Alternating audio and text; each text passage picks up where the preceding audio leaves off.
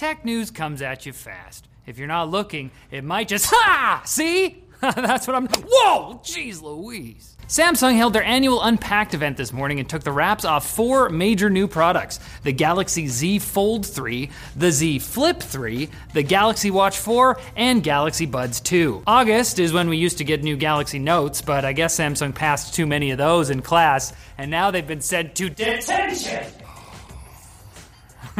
You bad kid. Sam, yeah, the metaphor doesn't really work there. Like Samsung, anyways. The Z Fold 3 improves on the Fold 2 in a number of ways, as Linus discovered in his hands-on video. It's got an under-display camera on the inside and support for the Samsung's S Pen stylus, along with an upgraded starting price of $1,800 US. Expensive. It is expensive. You might want to be careful using it on the street.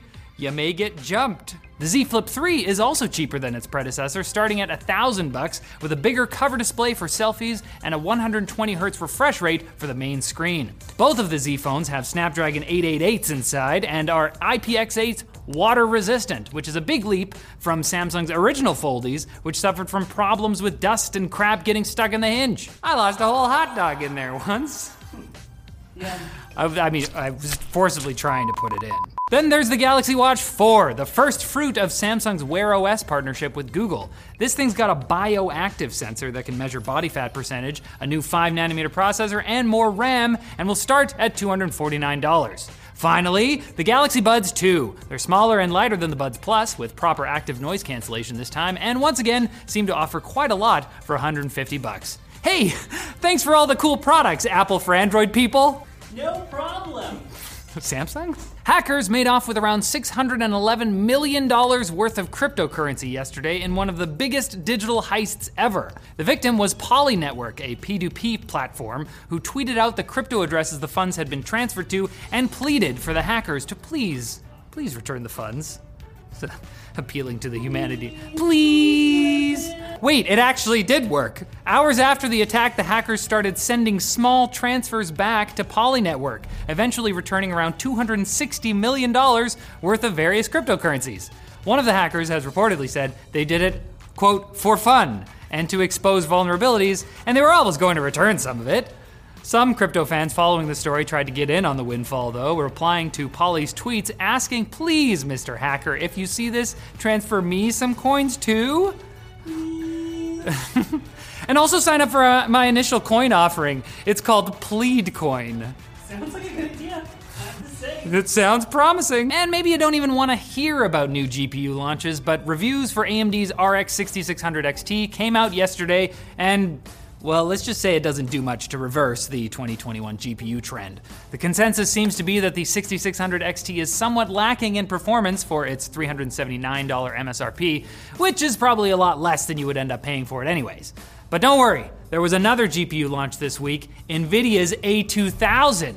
Sure, it's a workstation card and is basically a downgraded RTX 3060, but look how cute it is. So cute. Oh my gosh. Computer for it.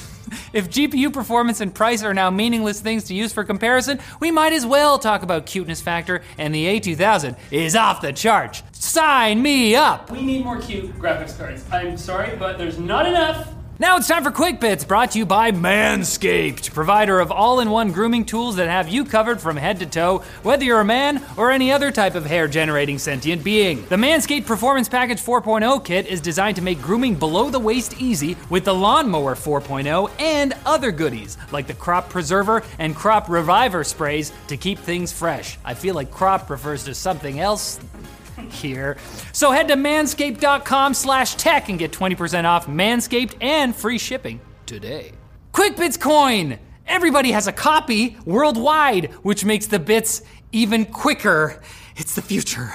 That's a good idea too. Distribute the Quick Bits. Gamers Nexus has published an in-depth report on Gigabyte GP P750GM and P850GM power supply units that Newegg has been bundling with GPUs, apparently to sell off low-quality stock, because around half of the units the Tech Jesus crew tested failed. So watch their video and pledge your heart to Steve if you haven't already. He deserves it. With that hair, it takes a lot of work. I'm trying to get there. You're halfway. Xiaomi announced a number of new products this week, but the standout has to be the CyberDog, a really cool new quadruped robot that is the result of hundreds of thousands of hours of R&D, which were apparently mostly spent reverse engineering the Spot robot from Boston Dynamics, because come on! That's also probably how they were able to price it so low. I mean, Xiaomi gets points for marketing. Their renders look really great, but the shamelessness on display here is much more impressive. Apple has officially settled their lawsuit with Corellium, maker of an iOS emulator that could run in a web browser. The judge ruled Corellium's use of Apple software qualified for fair use, meaning I could build a Hackintosh that runs iOS? Yeah, that's definitely not what this means at all, but you gotta admit, it would be useful to install Find My on my PC. Always losing it. Really? It has a mind of its own. I put the Mac Pro wheels on it, so it's just... Oh. Amazon thinks it's finally found a way to appease customers who bought faulty products which resulted in bodily injuries. Money! People who purchase third-party products that cause damage to oneself or one's property are eligible for up to $1,000 in hush money. So you can put a down payment on a prosthetic leg for yourself, and Jeff can keep going to space. Everybody wins. I don't see a problem here. And OpenAI has found another use for their fancy language understanding GPT-3 system, allowing programmers to code without writing code. What? OpenAI's Codex will code for you based on natural language input. So you can just tell it to put a bunch of buttons somewhere on a web page, or hey, show a little image of a guy I can control with arrow keys. What are you gonna make with it, Jonathan? It sounds like an assistant. Hey Codex, end this episode in a fun way and tell the audience to come back on Friday for more tech news, you heartless machine. And then it does it, hopefully. Bye.